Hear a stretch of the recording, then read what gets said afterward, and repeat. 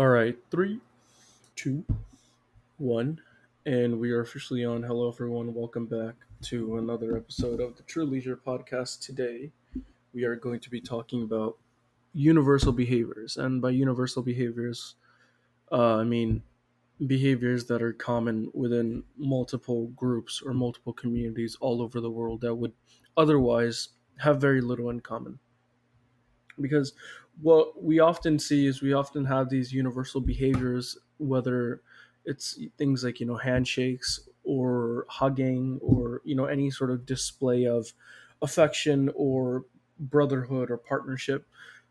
A lot of these behaviors that we exhibit as humans tend to be quite common from culture to culture, even though the two cultures or the cultures may be completely different. So yeah, that's just what we're going to be talking about. It's going to be semi uh, semi presentation kind of discussion, but also it's going to be nice to just talk about these things because we are all from different cultures. So it'd be nice to examine each other's cultures and see what's common between us and what isn't. So I'm going to pass the torch off to Alex so he can get us started. Okay, thank you. To start off, I wanted to take a look at what define universal behaviors and stuff a little bit more closely. So, it's not uh, literally universal, right? Because literal universality isn't really possible, right? Right. That's kind of stepping into Plato's mysticism at that point, right? Because Mhm. that's ignoring different factors and diversity among groups of people, like divergence. So when we're talking about like universal, we're not talking about like literally everybody does this. Another thing is there are two factors towards human behavior that I can imagine. Right, there's biological heritage, so genetics and being of the state of being Homo sapien or whatever, and they're also cultural inheritance. So when you're growing up, stuff like um, practices rearing children or different societal expectations. So I think that there's universal behaviors that are like biologically inherited, like things like that don't rely on cultures like intermingling. Stuff like smiling when you're happy or doing certain social cues like looking away from somebody when there's a sort of social tension, right? Stuff like um believe Akash mentioned earlier, like hugging and stuff like that, like seeking touch during intimacy, right? And then there are things like, well, what do you guys think would be an example of things that are widespread socially, but they're as a result of cultural inheritance, like different cultures mingling. One example I could think of to like start it off would be different brands or stuff like toothpaste,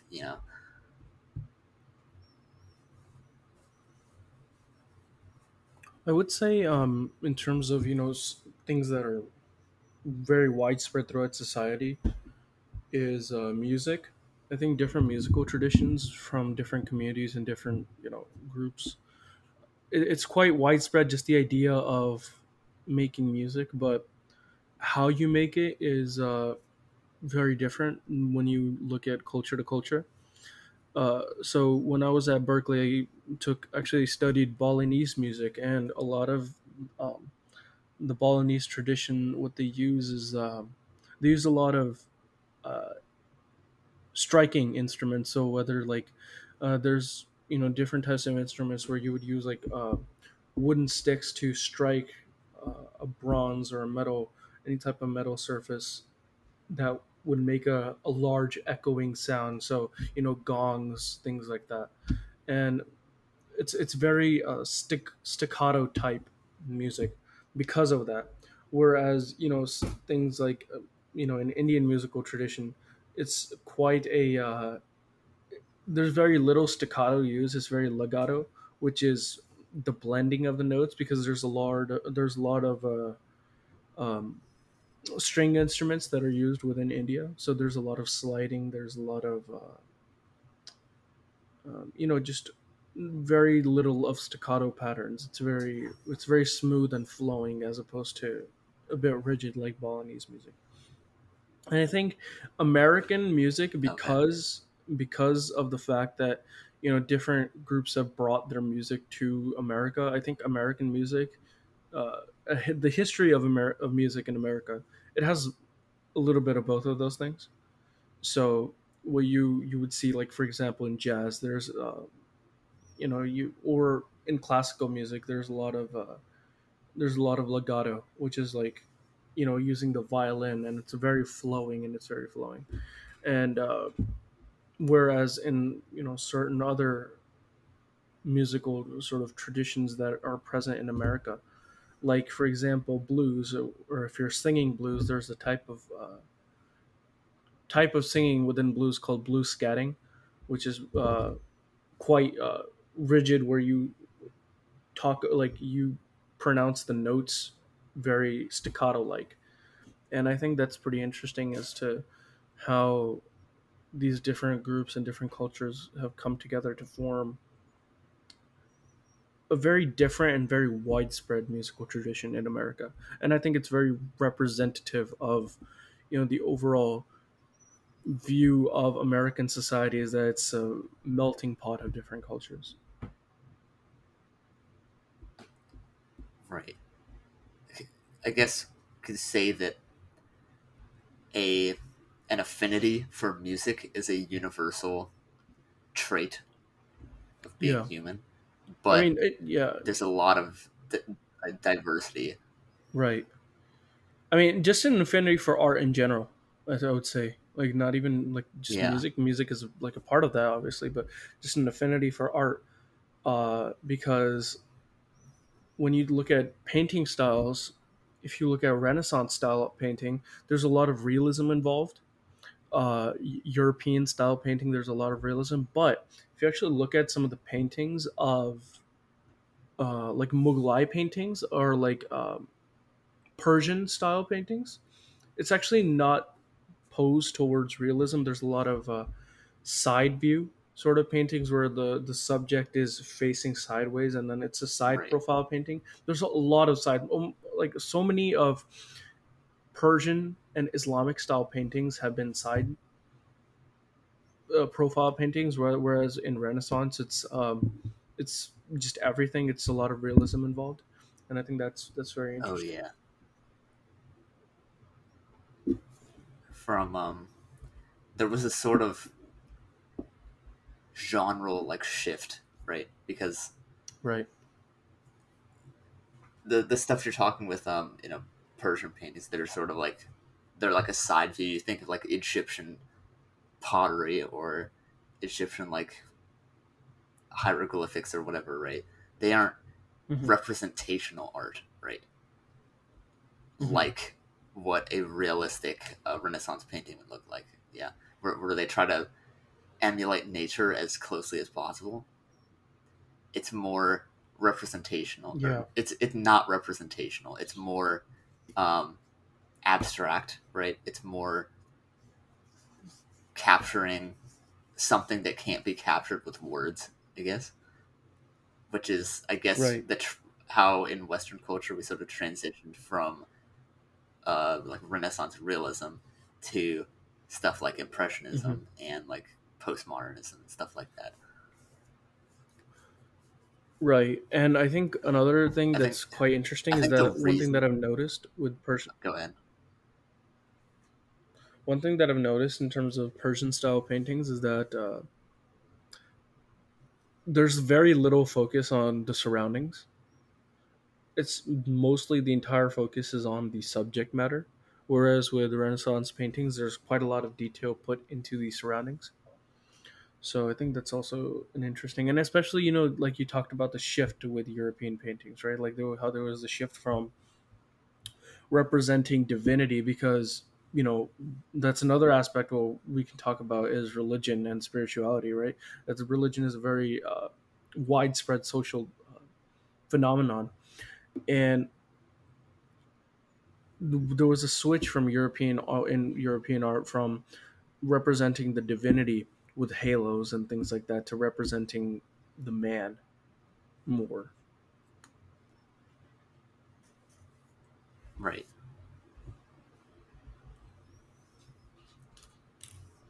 I think the concept of like how art is inherently satisfying would be cool to talk about. Like, there's a lot of evolutionary reasons. Mm-hmm. Like, there's a reason that art is what it is. There's auditory, there's visual, there's culinary, right? Mm-hmm. So something like visual painting, like a theory for why visual painting is so, like, we have an affinity for something like that, is Right. that when our ancestors looked out from a hill or something like that and saw green pastures and or people or other things like that that's associated with prosperity and comfort, right? Yeah. And then for auditory, it's I've heard one theory that the reason that we enjoy rhythm so much is because it reminds us of our mother's heartbeat in the womb. Mm-hmm.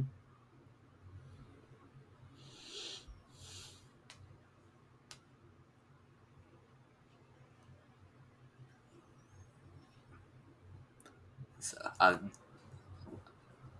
anything that uh, Ethan or G, you guys want to talk about, we can totally transition. It doesn't have to flow with whatever we're talking. I was just gonna just like affirm that yeah, every culture has like music, but it's also very different, and that could just be because of the the like the different styles that have been developed there. Like I know, well, in in my study of music theory, the it's been kind of discerned that like on the west, on the western people more tend to enjoy music that is written with like major scales, but in the east, especially in like China and Mongolia, they often have more minor compositions.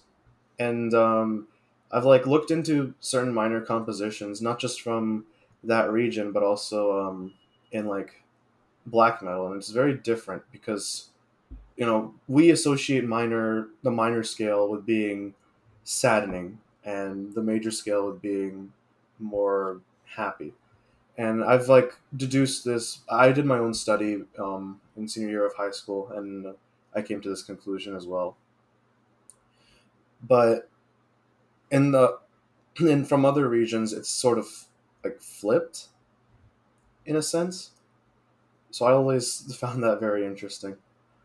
And I like your theory that um, percussion and rhythm could be associated with the mother's heartbeat, because see in music the most common, like most standard, um, I would say time signature is 4/4.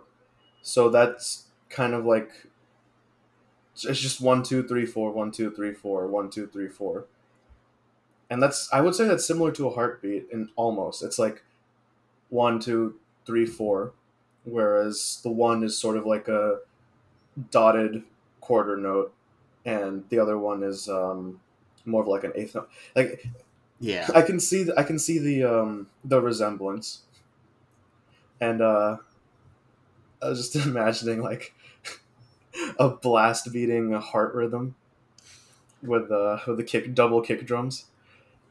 Yeah. Yeah. I think it's very interesting something that you said about the minor scale and the major scale being kind of switched, and I wonder if that may be because the West has a bit of a more rigid structure when it comes to music, because Western music doesn't use as much improv as Eastern music does. And I can only speak for Indian music because I haven't researched other Eastern musical traditions as much. But I think the best way I can describe it is like Western music, you learn how to play compositions of famous composers if we're talking about classical music. Like for example, Beethoven or Mozart, and they've already have created compositions and everybody plays those created compositions word for word, not word for word, but note for note, basically, in the West whenever there's an orchestra. And in the Eastern traditions and Indian traditions, there's very little of that. There's no playing it note for note. It's actually a lot of it is improvisation into to the point where one performance of the same piece will not be the same the next day if you were to perform it again. That's how much like improv there is. And the best way I can explain it with an analogy is that, let's say if you have the Mona Lisa, right, and you're given colors, the same colors that were used to paint the Mona Lisa, and then you're asked to paint the Mona Lisa stroke for stroke. That's how I envision Western music. Whereas with Eastern music, it's you're given a blank canvas, but you're given the same colors, but you can make whatever you want out of those colors. And each day, it's going to be something different. Even though the colors are the same, the scope of using those colors is infinite. And in terms of when we talk about music and melodies and harmonies, Western music uses quite a bit of. There's a lot of emphasis on harmony in the West as opposed to the East, because East is a very uh, Eastern music, Indian music is a very melodic sort of musical tradition. There's very little harmony used, and because most of the emphasis is on the voice, and and whenever there's instrument accompaniment, they they don't harmonize. They just play the melody that the voice is singing. So yeah, I think that's all I have for music. G, do you have anything to say? I was just gonna add on. Yeah, I was gonna mention like because both you and I, Akash, we're Sikh, Yeah. and both of us were brought like raised and sort of like I would say put into a position by our parents where we were learning kirtan. Hmm. Kirtan is basically like Sikh holy music. That's how I understand it anyway. Hmm. And um, the see the difference between me and Akash is I studied music in my younger years, but I never like felt like pursuing it after that. Whereas Akash was more he still like does kirtan to this day. And I feel like there's a reason for that. And it's because like you said, it's an Eastern art, right? It's an Hmm. it's an Eastern form of music. So the way you were taught was you were given like all of these rags or scales. You were given all of these tools to make the music, and Hmm. you were left to experiment using verses out of the Guru Granth Sahib, which is our holy scripture. But for me, Hmm. it wasn't like that. I didn't have as much like freedom when doing shabads or songs. Basically, for me, it was the way I learned kirtan was more like the Western style. It was more formulaic. It was more you had to follow everything. You had to make sure you got the right note. You had to make sure you got the right um, word. Make sure you're singing on the same uh, like measure as this note is being played. And if you mess up once during a performance, you're embarrassed and you've committed a sin. And that's just how I've been like taught how to perform music. So it became stressful just having to, um, I guess, perform perfectly and on the level of the people who've created these shabads. And so that's, I guess, my own anecdotal experience. Yeah, Maybe Ki- the rigidity, Yeah, exactly. It's the rigidity, and like I it will takes say, away I still, humanity. yeah, I still pursue music. I consider myself to be a musician because of like I make compositions with guitar and drums, like metal and rock songs. But for the other, I don't know. I still have the connotation that kirtan is supposed to be something that's rigid. So that's why I've never really gone back to it. Whereas for in reality, it's more free flowing, and if you mess up, well, you just kind of roll with it. Like even if you hit the wrong key, you just go back to the right key, and it sometimes makes the song even better. Like yeah. Akash, No, I you mean, can I speak a get. little bit more about your kirtan experience. Yeah, I mean, definitely. I think the teacher can like make or break a student. I'm a huge believer in that, and I haven't had just one teacher over the years. I've had like multiple, and it actually only my sort of interest in kirtan and just music in general really took off when I started learning when I was 12, which is where the actual sort of rigidity aspect of it sort of melted away. And when I started learning from that teacher, he taught me we would have discussions on music, which is not something I'd had before. And it became more about personal enjoyment and personal fulfillment rather than, putting on a performance for, I mean, there was that aspect too, but most of it was about personal fulfillment.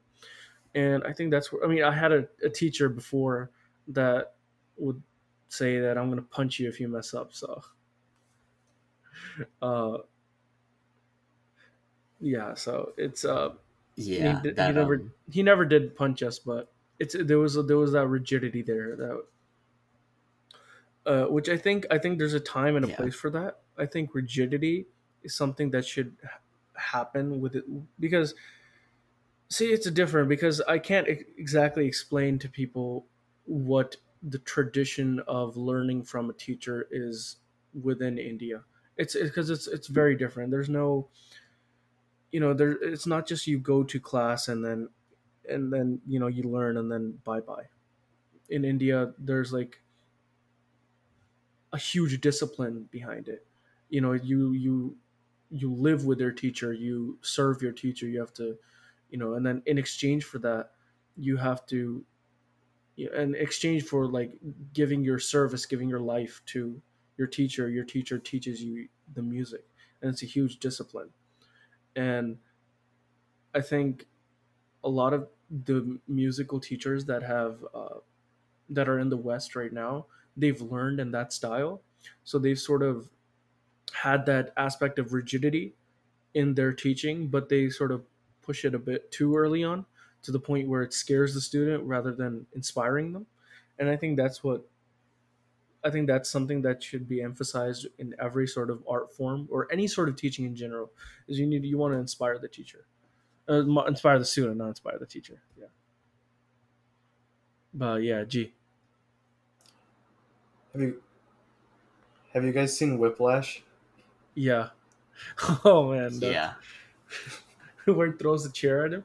True rigidity. Yeah. And then we have this drummer who's just like so obsessed with trying to please his teacher that he harms himself by continuing to drum. Yeah. Great movie. Yeah, All right. Ethan, do you So, have anything to say? so music and art is one universal behavior. What are some other universal behaviors that come to mind? Ethan, do you have any ideas? Well, I think art is probably one of those like higher level types of universal behaviors. Like, obviously, there's like making food, which is actually a big part of like everybody's life. Just because, well, one you need for like sustenance, but also you want it to taste good. Like when you're making a meal, the first thing you think of is how do I make it so I want to eat this again and it's also practical. So I know previously we all did the cooking episode, and I think we've all improved a little bit since then. Recently, some of us got together, and that chili was really good, but very scary nutritionally. I remember yesterday at work, my body was not having it. Like, I felt very uncomfortable. You know what I mean? You didn't I really don't know put if that you'll- much. You didn't really put anything bad in it, right? Yeah, it's just like something about it. It could have been the placebo or like I actually have no idea what you guys put in it. Yeah, If they I'm were being just honest. chilies and like turkey. Wait, that was turkey? Yeah. Yeah, so we like de-seeded a bunch of the peppers and then just cooked the peppers in the water. Yeah. And yeah. Yeah, Ethan came a little bit late, so he didn't see us make the chili. But yeah, no, I would definitely agree that like cooking, in my experience, I hate cooking. I don't like cooking. It's tedious and not worth it. I'd rather just eat garbage and just have that sustain me. But I will say cooking is a very social experience, and I enjoy cooking with friends. Making the chili, making the chicken wings, making the cake, that was all like it was fun because we were able to talk while we were just doing like boring work like uh, cutting onions or um, like getting the lemon zest and all that. Yeah. And Bro, I don't handle spicy food very well, so it's always funny just watching me suffer after getting the first taste. you're gonna get excommunicated from the Indian community if you don't improve your spice For not tolerance. handling spice. Yeah. Yeah, That's a little messed up, to be fair. but yo, what I is remember chili though? like even I like That's a good question. because so like I've my had only experience. chili before that was just sorry, like I've had chili that was like primarily like beans and tomatoes and like not a whole lot of chili, but then this chili is more, I think, like standard, where it's literally just cooked chili with extra stuff in it. And so it's nice having like different styles, and I think it kind of ties into our topic, how a lot of like cultures could have dishes that are reminiscent of each other but are still like very starkly different. Because like Like my experience with like chili. Well, I haven't had experience. I haven't had chili, but like I saw chili like for the first time when I was watching The Office. I had heard of it, but like I was watching The Office, and there's that one scene where Kevin, that one guy, he brings like a huge like drum of chili, and then it drops on the floor, and then and it just spills all over. Mythical delicacy. Yeah, and I thought it was rajma. And rajma is like, for those of y'all that don't know, is it's just like this kidney bean dish that we have in India.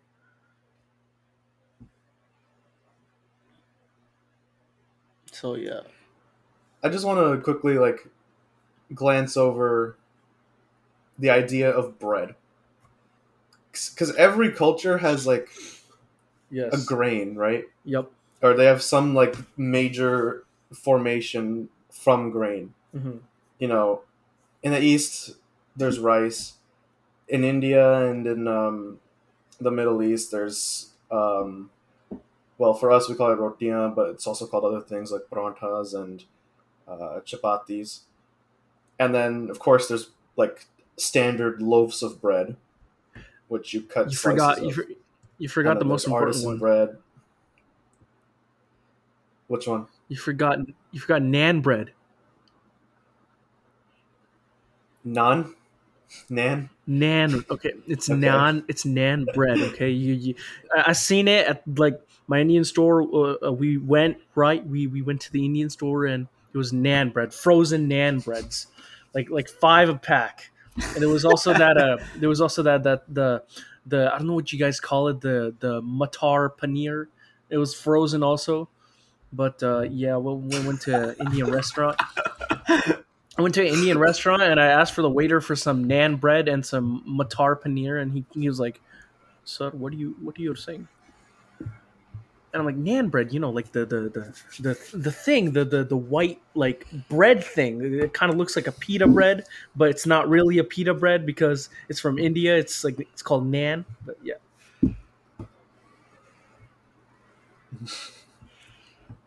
Pita and you just like brought up pita and naan and yeah, all those. And I was also gonna mention tortillas. Like, yeah, just Oh, yeah. everyone has some kind of bread. Everyone has some kind of protein. Yeah. I will say I've never heard anyone pronounce it that way. That was impressive, Nakash. Thank you for enlightening us. Maybe more like in the Midwest. yeah. Mm-hmm. That I would believe.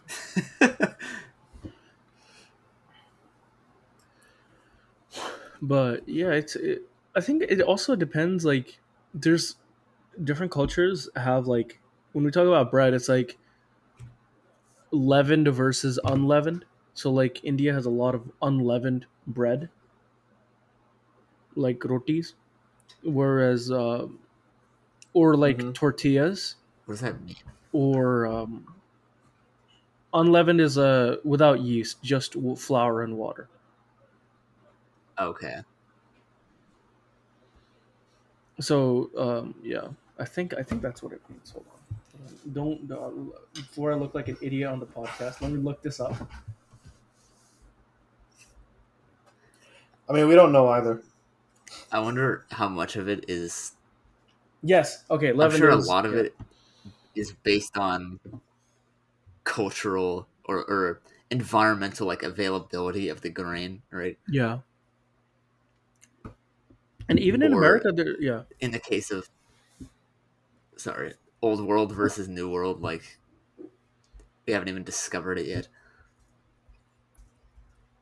And I wonder how much something about like music taste is nostalgic, right? Yeah. So I'm wondering how much of culinary taste literally is nostalgic as well, like cultural.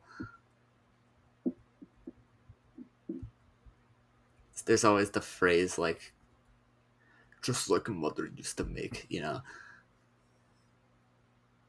like there's something inherently better about food. Yeah, and even like the different like places of America, like if you go to the South, there's cornbread, right? And there's not as Yeah. much of a culture of cornbread. No, I don't know. In Yeah. California. God, cornbread is disgusting in my opinion. If I'm thinking of the right thing. The thing is, like, I've had decent cornbread, but it just has a lot of sugar in it. Yeah. Yeah, I feel like if you Yeah, that's want like wrong. good cornbread, you have to kind of go to the South because everybody who I've like seen has eaten cornbread has loved it. So I guess it's kind of like the same. Like you can't judge like Mexican food by like Taco Bell, so you can't judge cornbread by like a Californian restaurant. But to be fair, it's California subjective. food is kind of high. Yeah, Like, I'd have to agree with Ethan. yeah, our standards are pretty high, and we do have like a lot of farms. we're very So- bougie. You know, yeah, like agriculture is huge, just for every culture, Yeah. Yeah, like and yeah, put it this way: the Japanese come to California to eat sushi. All I gotta say. really, Really? Yes, because our fish is fattier. wow. Okay. Yeah, that's a flex and a half. That's cool. Meanwhile, you guys are planning to go to Japan to try like wagyu or actual wasabi. Oh god, the wagyu. Oh, I don't What's know, man. Wagyu is a hit. It's scary. It's so rich. It's apparently like the best beef in the world, Akash. oh, well, what makes it better At than least like that's what I've been told. It's made with love. Genuinely. Like they Different massage cow. their cattle. Yeah, That Oh, yeah, cow is yeah, I heard about that. pampered. Yeah, I heard about that. meanwhile, our cows are in pens, mass produced, Yeah. You know, mass I was slaughtered. yeah, I was actually listening to another podcast of someone where they were talking about food, and they were actually talking about Mughlai cuisine, which a lot of like Mughlai is like cuisine that the Mughals brought to India, and a lot of it has like Uzbekistani roots, so they use a lot of dry fruits and saffron. But apparently, Akbar, Akbar, the emperor of the Mughal emperor, he used to spend like $150,000 in current currency a day on food.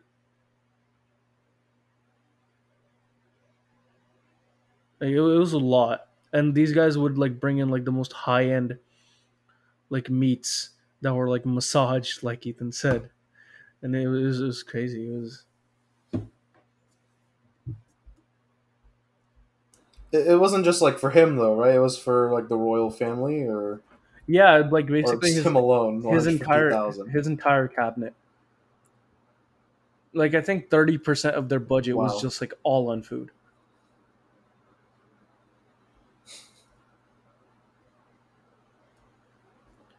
So it was like It's like this. Yeah, not the Mug. I was gonna say it's not the Mughals, but the Mongols. The Mongols ate a lot of meat, yeah, and story goes that's why they were able to conquer China. yeah. That's not what happened, but it's just how the story goes. Just like before they're going to war, they have like two chicken legs, just like scarfing them down, pull out their swords. All right, No, yeah, seriously, got- that's yeah, we got this. yeah. Mongols are like one of the most fiercest warriors, like warrior tribes in the world.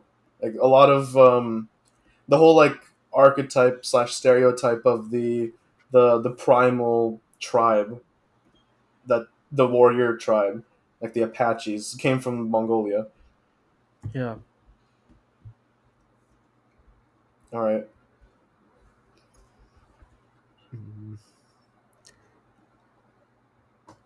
We could talk about language. How there's there's a sort of abstract conveyance of feelings, right? That is universal. Like if you think of different phrases like this book is mine, or in French, watch me butcher this, okay? Oh god, it's like you can translate those things that's the together. name. No, sorry. That's the I'm name? not, I'm Oh, not willing to God. do this. Like sept livres et mien or something like that, right? Or et mien. And it's like it's really similar, right? It's like this book is mine. Yeah, But with things like adjective placement and other syntactical things, like where the subject goes in relation to the adjective, what sounds, like it's like based on anatomy, like what sounds do you produce in order to say these things? Like, is it more guttural? Do you roll the R's? Is it super? I don't know. The thing about English is that it's like super vernacular, right? You can like say 3 of the words in a sentence, and in the right context, you can like understand what it is. Through thorough thought. And it's or it's some garbage like that. Police, police, police, police, police, police. That sounded like you were saying please. Just like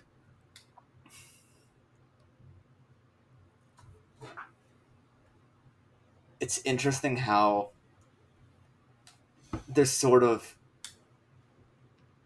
like language is a tool to capture or to communicate feelings, right? Yeah. Or information. And there's a lot of diversity between languages for, different reasons, right? Like some languages are pretty similar and there's equivalent phrases, right? But I don't know exactly why, but I've read that between Temne and like Eskimo languages, there isn't really any equivalence between the languages, and that's like weird to think about, right? Like how diverse do you have to be to like not be able to really translate between languages without being conversational in the other language, right? Just wanted to say something. I heard Eskimo is like considered a slur, so fair enough. I think the proper term that it prefers Inuit. Okay. Because That's apparently my bad. Apparently Eskimo means like people who eat raw meat, and that's like used by that's seen as like brutish. Yeah, something like that. But yeah, just okay. Eskimo is a slur.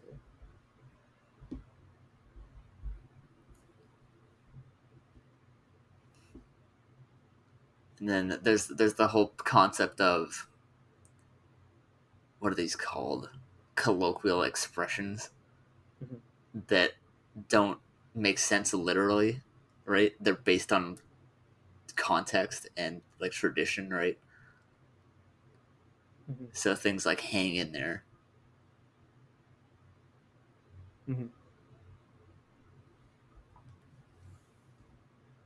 Which, they sort. I guess there's an argument for them having,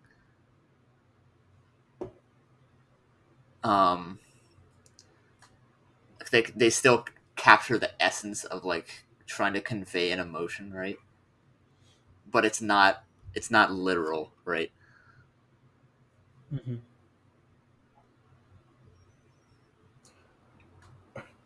The example I like to use is break a leg. Yeah.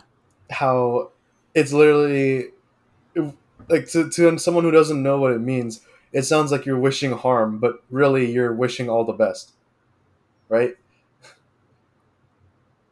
It sounds kind of so funny in like Punjabi if you say it. Like if you tell if you like say to your parents, "Papa, I'm school chalna," and your dad's like, "Lat toda apni." It's like break. Yeah. Yeah, like it doesn't make sense in other languages, but in English, like it's just a common phrase.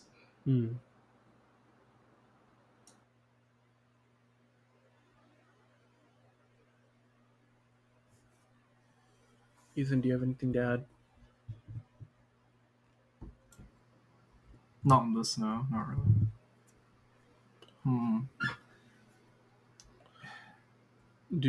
What did you research on universal behaviors? I looked into love languages. Okay. And I'm not 100% sure how universal it is.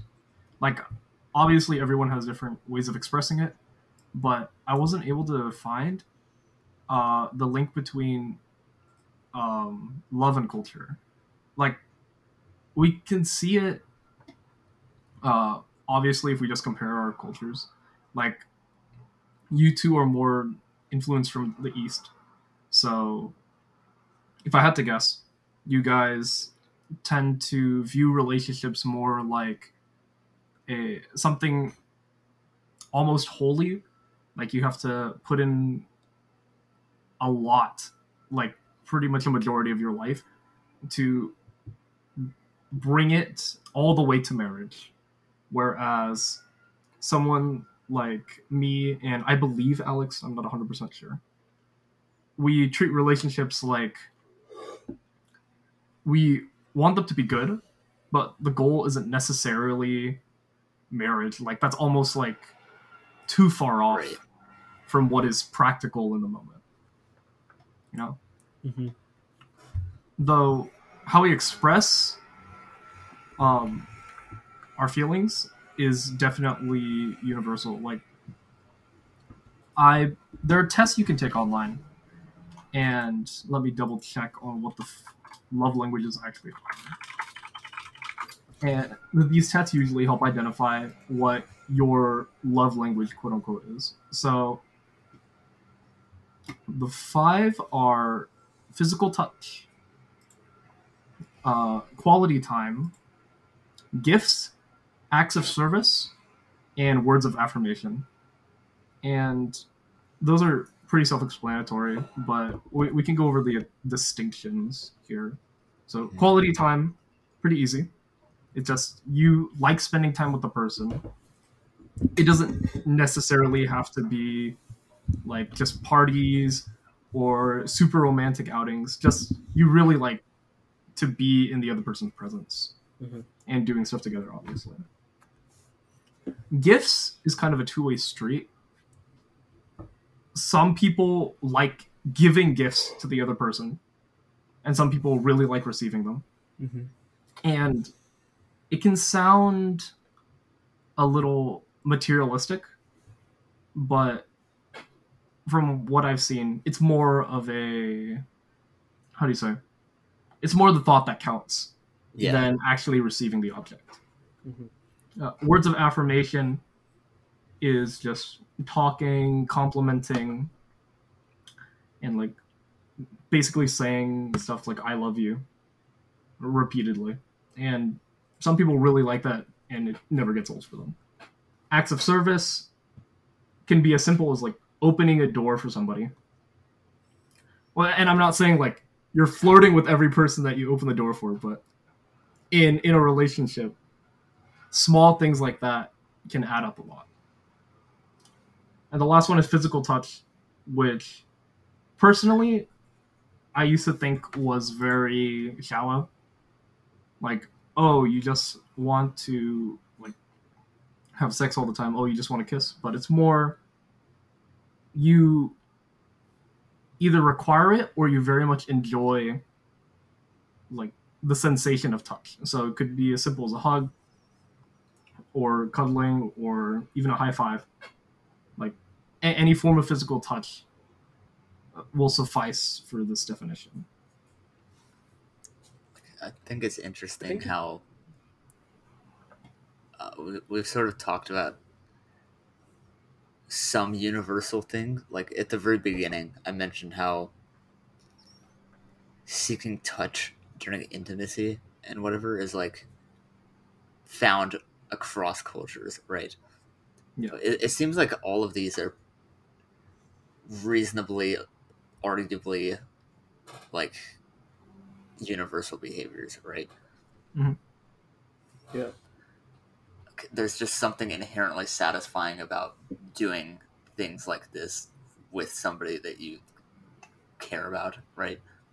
Yeah. And like on the receiving gifts thing, it's right. Like it's less about being material and it's more about like showing that you're thinking about them, right? Mm-hmm.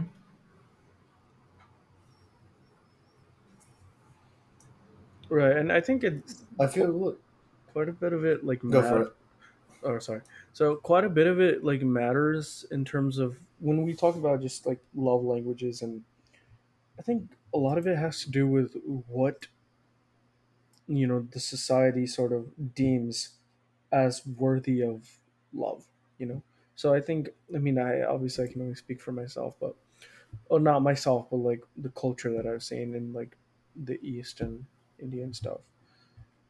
When we talk about a marriage, right? It's physical displays of affection, like hugging, is like uh, very very frowned upon in India. And there was actually I was like reading the news, and in Pakistan there was this guy who basically proposed to his girlfriend, and they got engaged, and he gave her a hug on the campus, and they were expelled. So it's I think a lot of it does have to do with just the kind of society that you live in, because when we talk about marriages in the East, a lot of when we when we talk about love in the marriage of in the context of marriage,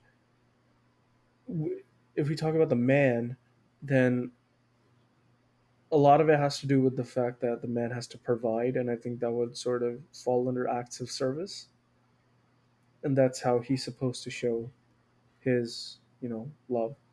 Is what well, I mean, a lot of marriages in the East, they're very platonic, for lack of a better word. You know, and I mean, obviously, I'm speaking a bit in the past because things are changing now. It's not like that everywhere. It's not like that anymore, but it does still have that aspect to it, the platonic aspect, wherein that you take two people and you just kind of like push them together, and you're like, okay, go create a life.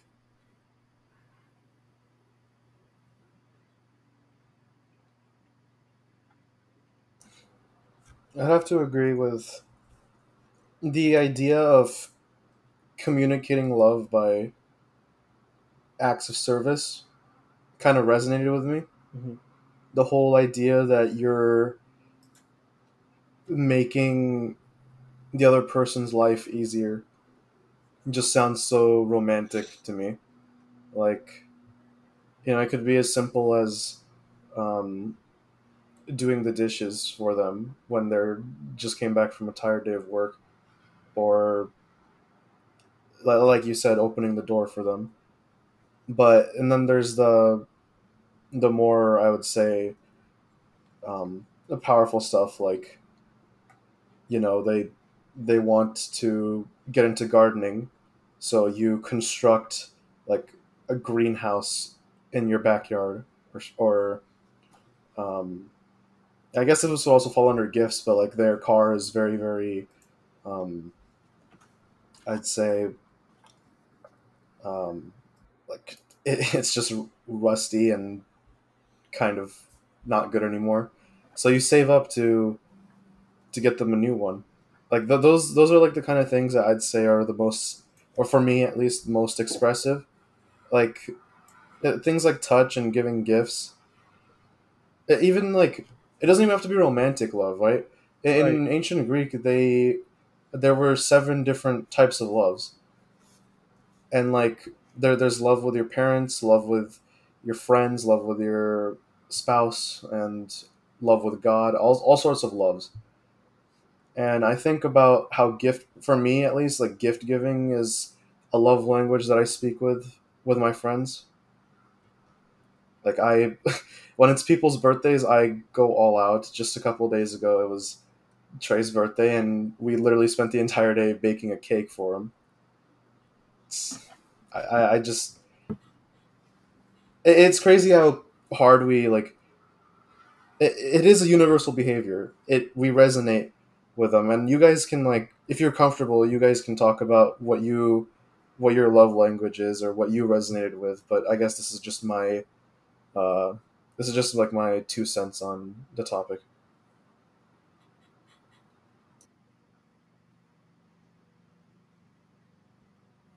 I think it's definitely interesting, just like the how they're like these 5 very distinct love languages, but how everyone varies so vastly on them.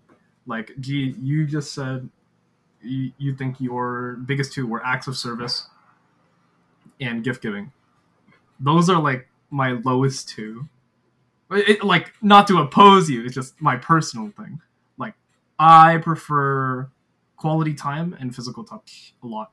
So, like, with friends, for example, whenever I see them, I usually try to like give like, for guys it's always like the guy handshake. You either go for the bro hug or some random thing you make up on the fly. And for girls, usually I'll like give a hug, hello, and goodbye. And then like I think part of the reason my schedule has been very tight recently is because like I really want to spend time with everybody that Yeah. I find interesting. Like, I rather do that than like buy someone a car, you know. I think it's important to like bring out that you know, it's not like you can be all like you can like enjoy all 5 of them, right? Right. Like everything's cool sometimes. It like not the greatest wording. Like you enjoy everything to an extent, right? Yeah. I guess mine are probably pretty similar to Ethan, like quality time and maybe words of affirmation. But yeah, like making an intense effort to spend time with as many people as possible, you know, it's inherently satisfying.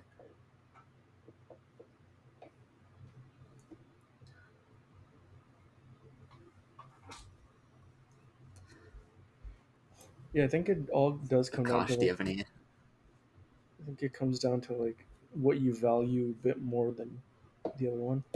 Yeah. So, yeah. I was also going to I talk mean, about. I think it's beyond like I think it's beyond values. Like, values, I would think, are more like a morality thing or a pride thing. But for these, it seems to me more like what you enjoy on a subconscious level. Those subconscious things don't just like come out of nowhere though. It's not like they're just born with That's them. true. I mean, when I think to a level it's influenced from culture. When I say value, I think it's also like what you feel. I think it's also like a sense of like a component of like what's sort of missing in your life, so you crave that more, or you or something like, for example, if like you don't, if you grew up not hearing a lot of words of affirmation, when you do hear the words of affirmation from other people, you tend to hold on to that more. You tend to value it more. It's not something that you hear all the time. That's kind of what I meant by value, is that like it's something that you give a lot of importance to in your own heart. I see.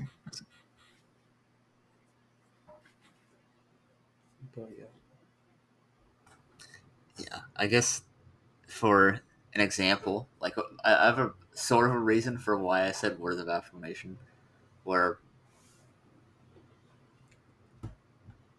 I'm pretty insecure about how there's a societal expectation to like make your parents proud and whatever, right?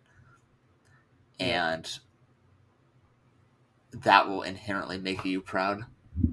So like my pride is based on whether I think that it'll make my parents proud, sort of like to an extent. Of course, it's like partially internal and it's not that binary, but it's something like that, right? Right. So there's all this like negative self-talk, like, oh, I am not doing enough because I don't do the things that capitalist society like expects me to do. Like, I can't drive it in the 20, and like I haven't had like a real job yet, and it's like dude, what are you doing? And seeing stuff like that, that's why stuff like words of affirmation are so important to me, because it helps me push past things like that are sort of inherently irrational.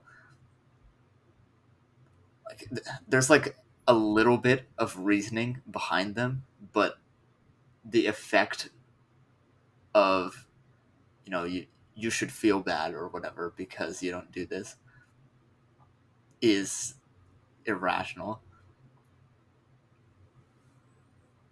uh, Hearing stuff like, oh, you're actually just doing a fine job or whatever, or, I'm happy to know that you're my friend and stuff like that is nice to hear. And I value stuff like that a lot more than somebody else who probably hasn't had much of a problem with pride and whatever.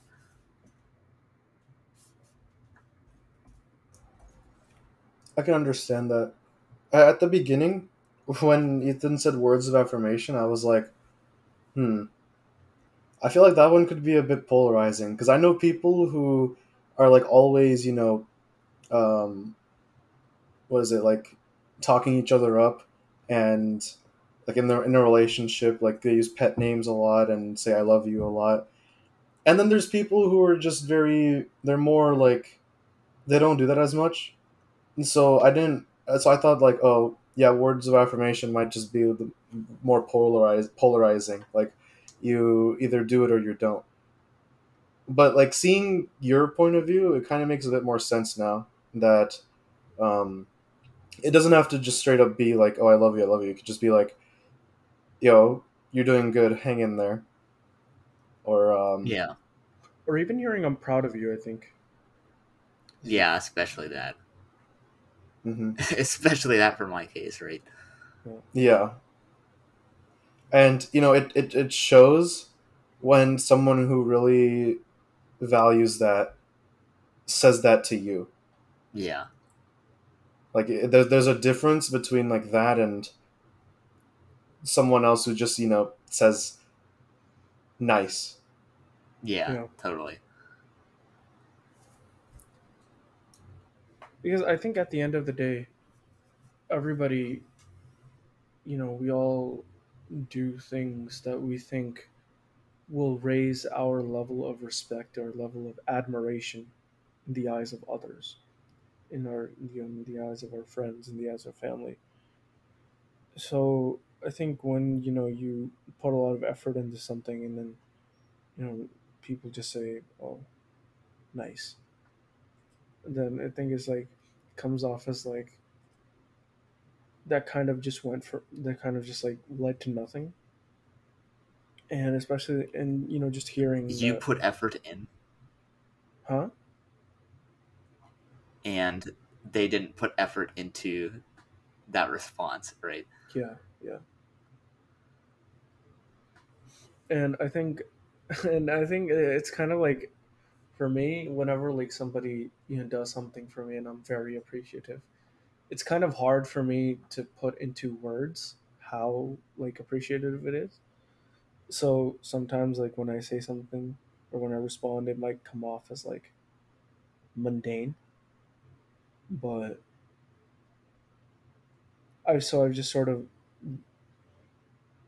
gone to like just actually saying that I can't put into words how much I appreciate this, because like I physically can't, like Yeah. it's not like the sometimes when like someone does something for you, whether it's like listening when you were down, or when you were ranting, or just like understanding what you're going through, you already have like this just extreme labyrinth inside of you, or this like just like a bunch of just feelings just jumbled up.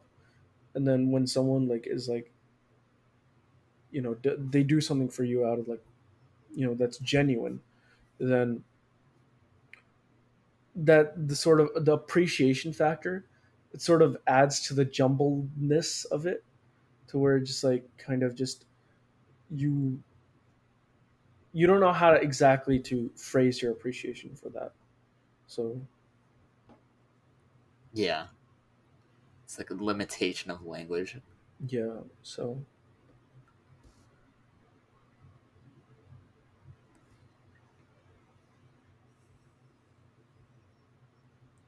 Is there anything else you guys want to talk about?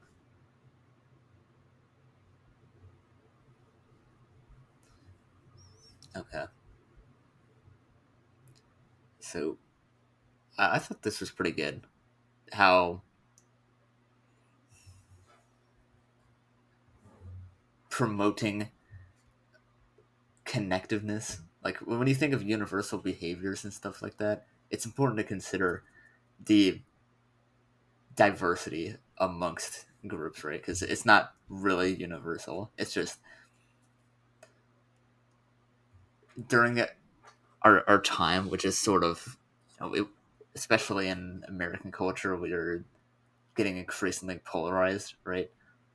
Thinking about things like how we're inherently connected for various reasons, despite the differences, there's still, we all still have like human universal behaviors, right? mhm. And I think that's really valuable in order to keep us from becoming so polarized that some destructive things happen. Yeah. I think at the end of the day, it helps us understand that, we may have like different cultures, but at the end of the day, we're all just one people. It's kind of funny. Like, uh, I was at the gym yesterday, right? And this person came up to me. He's like, he was pointing to my kara, my bracelet, and he's like, he couldn't find the right words for it, so I could tell he was like struggling to find the right words. But so I kind of forgave him for like saying this, but he said, "Oh well, what are you wearing? I see people of your race wearing that a lot," and I thought it was kind of awkward, like him saying, "Oh, people of your race." I'm like, okay. But I think he was like what he was looking for was like people of your community, but he couldn't just. He was like thinking for like a good 5 seconds before he like threw out race. So, yeah, Right.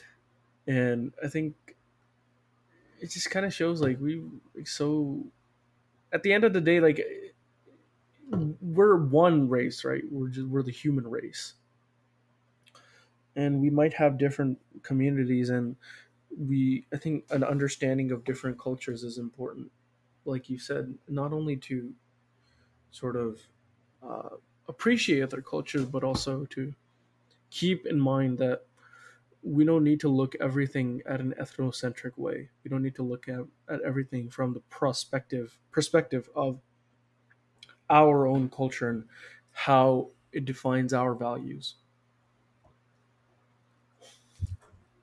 Right. How, like, in Dungeons and Dragons, for example, like, Hmm. when you pick your race, human is only one race.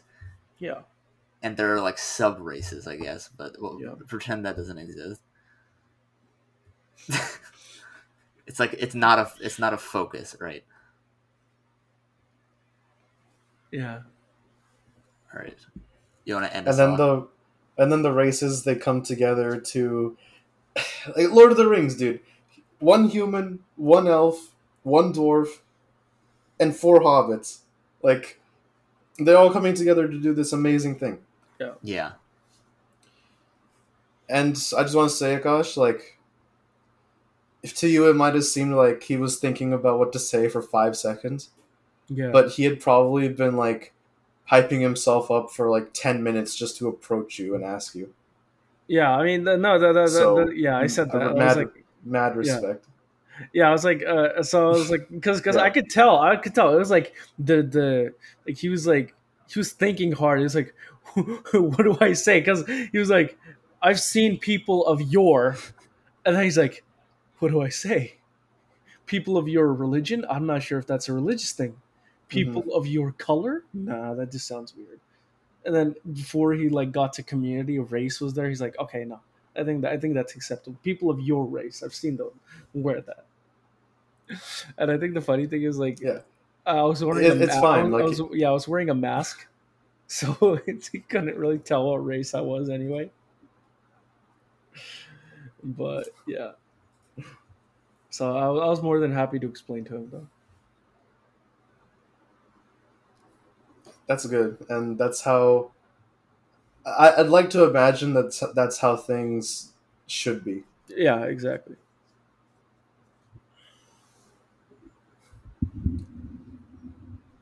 So, Wakashi, you want to end us off? Yeah. All right, ladies and gentlemen, we have officially completed our 5th episode of the True Leisure Podcast. Wait, 5th, right? This is 4th or 5th? Fourth. 4th. Okay. Fourth. Ladies and gentlemen, we have officially completed our 4th episode of the True Leisure Podcast for Season 2. And remember, the next time someone wants to educate themselves about an aspect of your culture, always be accommodating. I think in our society today, we expect people to be educated, but I feel like a lot of people don't like to educate. I think we should. There's no harm in it, right? There's no harm in explaining to someone what something of your culture is about, unless of course they're trolling, in which case you can completely ignore them. But that being said, I am rambling, and I want to end off this absolutely completely just massively riveting discussion with just like good vibes to all of you, my blessings, and I hope you all have a wonderful, wonderful week. Thank you.